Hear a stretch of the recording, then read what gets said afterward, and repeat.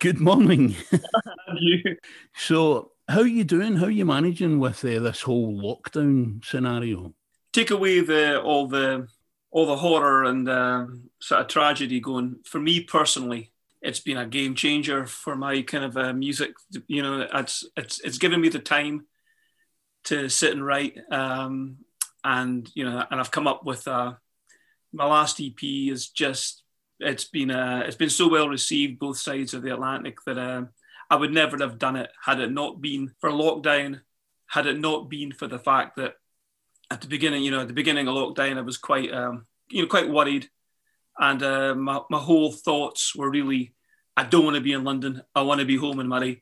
I felt that's where I wanted to be, where I wanted to take my family, I just felt safer, and I think because of that, I was sort of thinking about home, thinking about Scotland, thinking about just those sort of Scottish connections, and this EP just popped along. Good stuff. I must admit, one of the other hats that I tend to wear, as well as doing my radio stuff, is I also do some agency work for entertainers, singers, that kind of stuff, because I used to perform myself Okay, yeah. quite a number of years ago, and I've been trying my best to find alternate ways for the people that I represent to try and get them, making some money, Yeah. because obviously they can't go out and perform.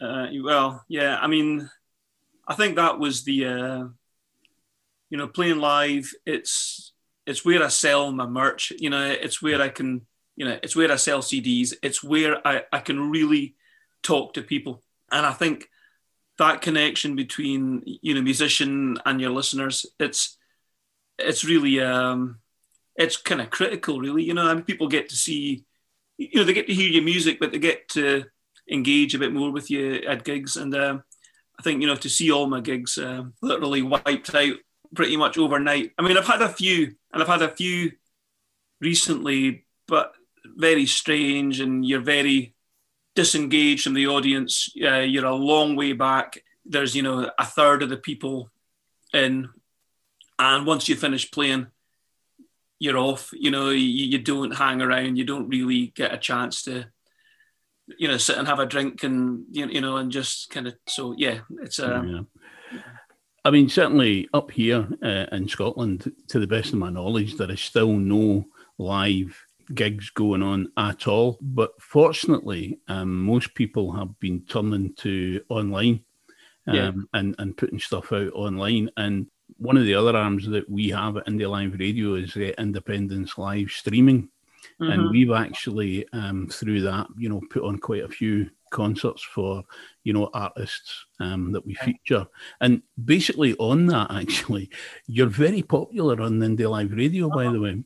That's what I'm thinking. Obviously, we got in touch and I played your stuff to begin with.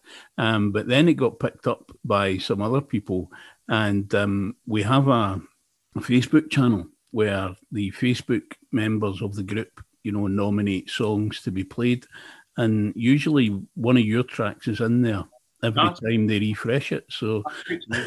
No, that's great to know. I mean, it's like, I think these things, I've always kind of operated in the country, Americana, rock sort of areas. And when I did the recent EP, it was a bit of a change. Well, not so much a change of direction, but it was a slightly different from the stuff I've done before. And it was so it's always it's great to have when people have respond to it positively. So yeah, I mean, the one thing I will say about sort of I think the coronavirus thing, it seems from London point of view, it seems to have been handled so much better up in Scotland. I mean, I don't know what it just seems to be a whole pile of misinformation and everything down here. So it's like, I can understand why they seem, they've definitely taken it more seriously up north, I think, for sure.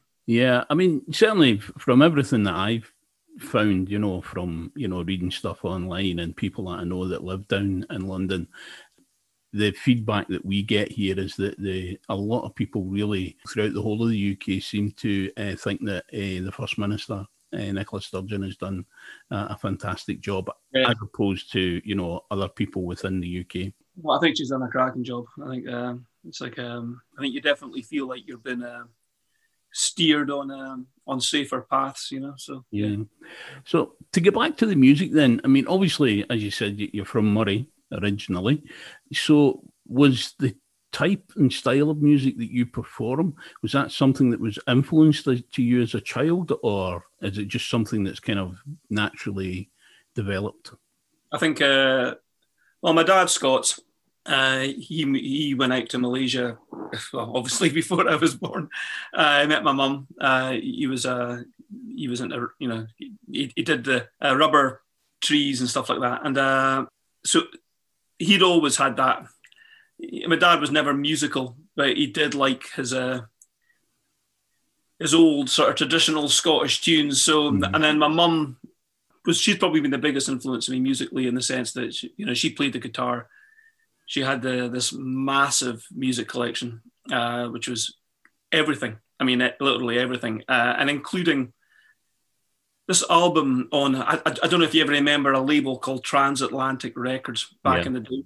And it had this was a taster album, and it had Pentangle, Bert Jansch, the Humble Bums, just a whole load of amazing artists. I mean, and I must have been, I think I would have been 10 years old and listening to this sort of stuff, and it couldn't help but kind of rub off on me. You know, it's like as well as Motown and whatever was in the.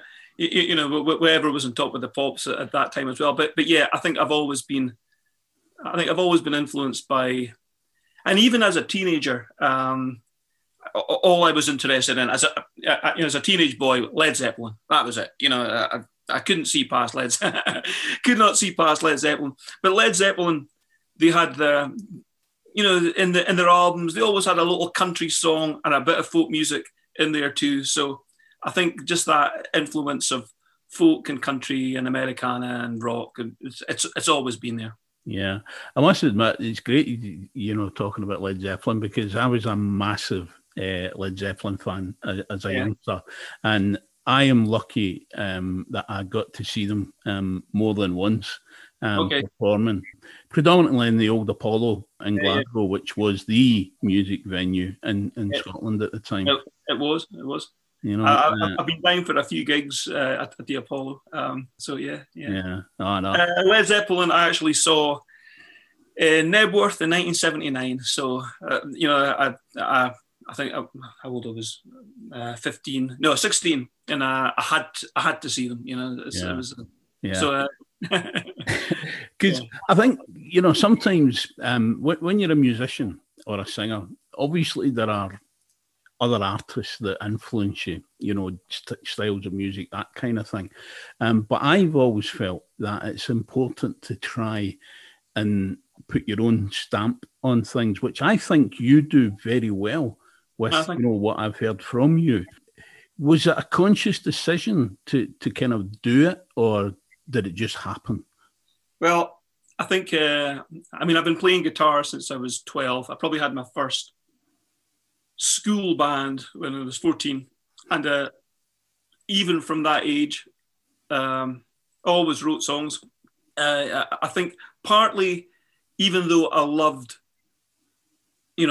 all the bands that were happening, and I've been influenced by a lot of music, I was just never great at remembering lyrics and things, from other people. It's like, it's kind of like if I didn't have a direct connection to it, I could never remember it, so it's like I just kind of go my own way. I mean, even at home, to be honest, I barely listen to music. My songwriting tends to come from silence and quiet. The only times I listen to music is in the car. As soon as I step into the car, turn the radio on, it connects to my phone and I've got music happening, but that's the only times I consciously sit and listen to music. It's like, I write music I take it like a job. I get up in the morning, have a cup of tea, and that's me. I'm starting to write straight away. I'm recording. I'm lucky enough I've got a basic recording studio at home. I'm writing and recording up until the coronavirus I was playing a lot, so you always want to make sure that your shows are good and you're giving your best. So that meant a lot of rehearsals. But I think, to go back to your original question, I've always wanted to just do my own thing. I've never really, whilst I might be influenced by certain people, I'll never try to sound like them. To go back to Dick Gaughan, I think the guy is an absolute national treasure, and his guitar playing was just a huge influence on me. Just the way, and there's a massive power to what he does, and even just with an acoustic guitar, and so I love the way that I think he was a great songwriter, but I think he was also he is also a superb interpreter of songs. He never did something the way it was originally written. Like I love his version of Pancho and Lefty. I mean, I think what a song. So I think it's important to bring your own, voice to something. Yeah, I mean, I must admit, when I asked you, to pick out 6 tracks, and you emailed it back to me, I was surprised that Dick Gaughan was in there. More so because he's kind of forgotten about these days, which I think is a great shame. And in actual fact, because you sent me that list and that was on it, I spent a couple of days just listening to Dick Gaughan. Yeah. The guy's amazing, like I love he's got I just think there's this massive power that he brings to and it's like, to me, he's a really serious side of folk music, and I love what he does, I think, so yeah. I must admit, I'm looking at the list just now, and I was really pleased to see Karen Polwart in there. I absolutely love Karen Polwart. I think she's superb. So I knew that I had Led Zeppelin. I knew that I had Karen Polwart. And I knew that I had King Creosote. The ones that I had to get were Dick Gaughan, the Steel Drivers, and John Mayer. The Steel Drivers was quite new to me. Aye. Which I was a wee bit surprised about, because I kind of like to, think that I'm pretty well informed. But that was a new name to me, and I've listened into them as well, and really, really great stuff. Well, the Steel, I love bluegrass. I also am a huge, I'm a big fanboy of Chris Stapleton, and so Chris Stapleton's, to hear Chris Stapleton singing bluegrass with that voice, and that particular song I sent you, it's called "Can You Run," and and Chris Stapleton's, he's a Kentucky, he's a Southerner, but he's so far removed from being a redneck, and it's like, that's an anti-slavery song, anti the South, and it breaks my heart every time I hear that song. I can't, I've tried playing it a couple of times. I can never finish it without actually choking up. It's just that, and that emotional connection. And he's another guy. I think bluegrass is another style of music that gets across that driving rhythm, but at the same time, it's delicate as well. So I've just recorded a brand new album. I've got Scale got introduced to an American producer. I'm not gonna name names at the moment until we've crossed the T, dotted the I's. But he was like, he's worked with a lot of very cool people in Americana, and so he was introduced to the album through an American Highways magazine review, and he really enjoyed it and got in touch with me and said, "Look, can you give me some more songs?" Because so I've got a publishing deal based around that. So I've had to come up with a bunch of new material. I've got sort of 13 songs in the album. So I think 5 of which are probably directly linked to Scotland in some way, but the rest are kind of my version of bluegrass, and and that mix of Americana and sort of Celtic. I say Celtic in the sense that I'm really talking about that Scottish Irish sort of connection. I think that side of it it's opened up a whole new I'll say market, but I whether it makes any money, I don't care. It's from an artistic point of view, it's been something that's been amazing to explore. Good stuff. That actually brings me back to the Crofter and the Cherokee. Right now, I absolutely love that song. From the first minute I listened to it and the opening bars of it, and it has become very popular on Indie Live Radio. Is there any kind of history or backstory to it? Well, I mean, in terms of the song, I think I grew up in the Moray Firth, right opposite me. I mean, I can see pretty much the whole of Sutherland just across the water. It's only a few miles away, so in a good day, you can see all the way up. So I'd always kind of grown up around, my granny was an amazing woman, and she had so many stories. And so I'd always grown up with the tales of the Highland clearances. And then I'd read an article about the Appalachian Trail and how it was actually, officially, they'd linked it across to the West Highland Way, because at one point it was, you're talking millions of years ago, it was the same piece of rock. So I loved that there's that direct connection, between Scotland and the New World. And then once I started looking at it, it just seemed to flow. I mean, I was, about how the leader of the Cherokee was a chap called John Ross, whose grandfather was a Highlander. It's like he happened to be the leader, during the Trail of Tears, which is, I suppose, the Cherokees' version of the Highland clearances, because they were cleared off their land because they found